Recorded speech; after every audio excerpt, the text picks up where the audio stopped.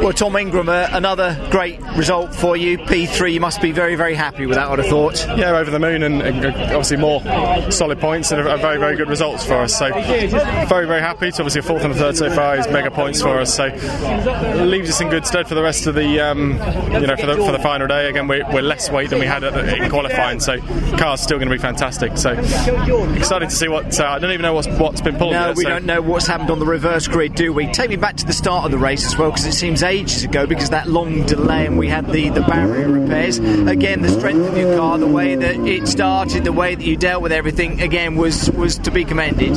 Yeah, absolutely, and obviously when it's like that, that's makes it very hard work to try and keep your concentration as well at the restart. But obviously the second start, we got a mental start. Managed to get the rear wheel drive off the line of Sutton, which is fantastic, and it just kind of hooked up and went from there. So very, very pleased. Well done, Tom. Thanks, mate. Top man. Thank you.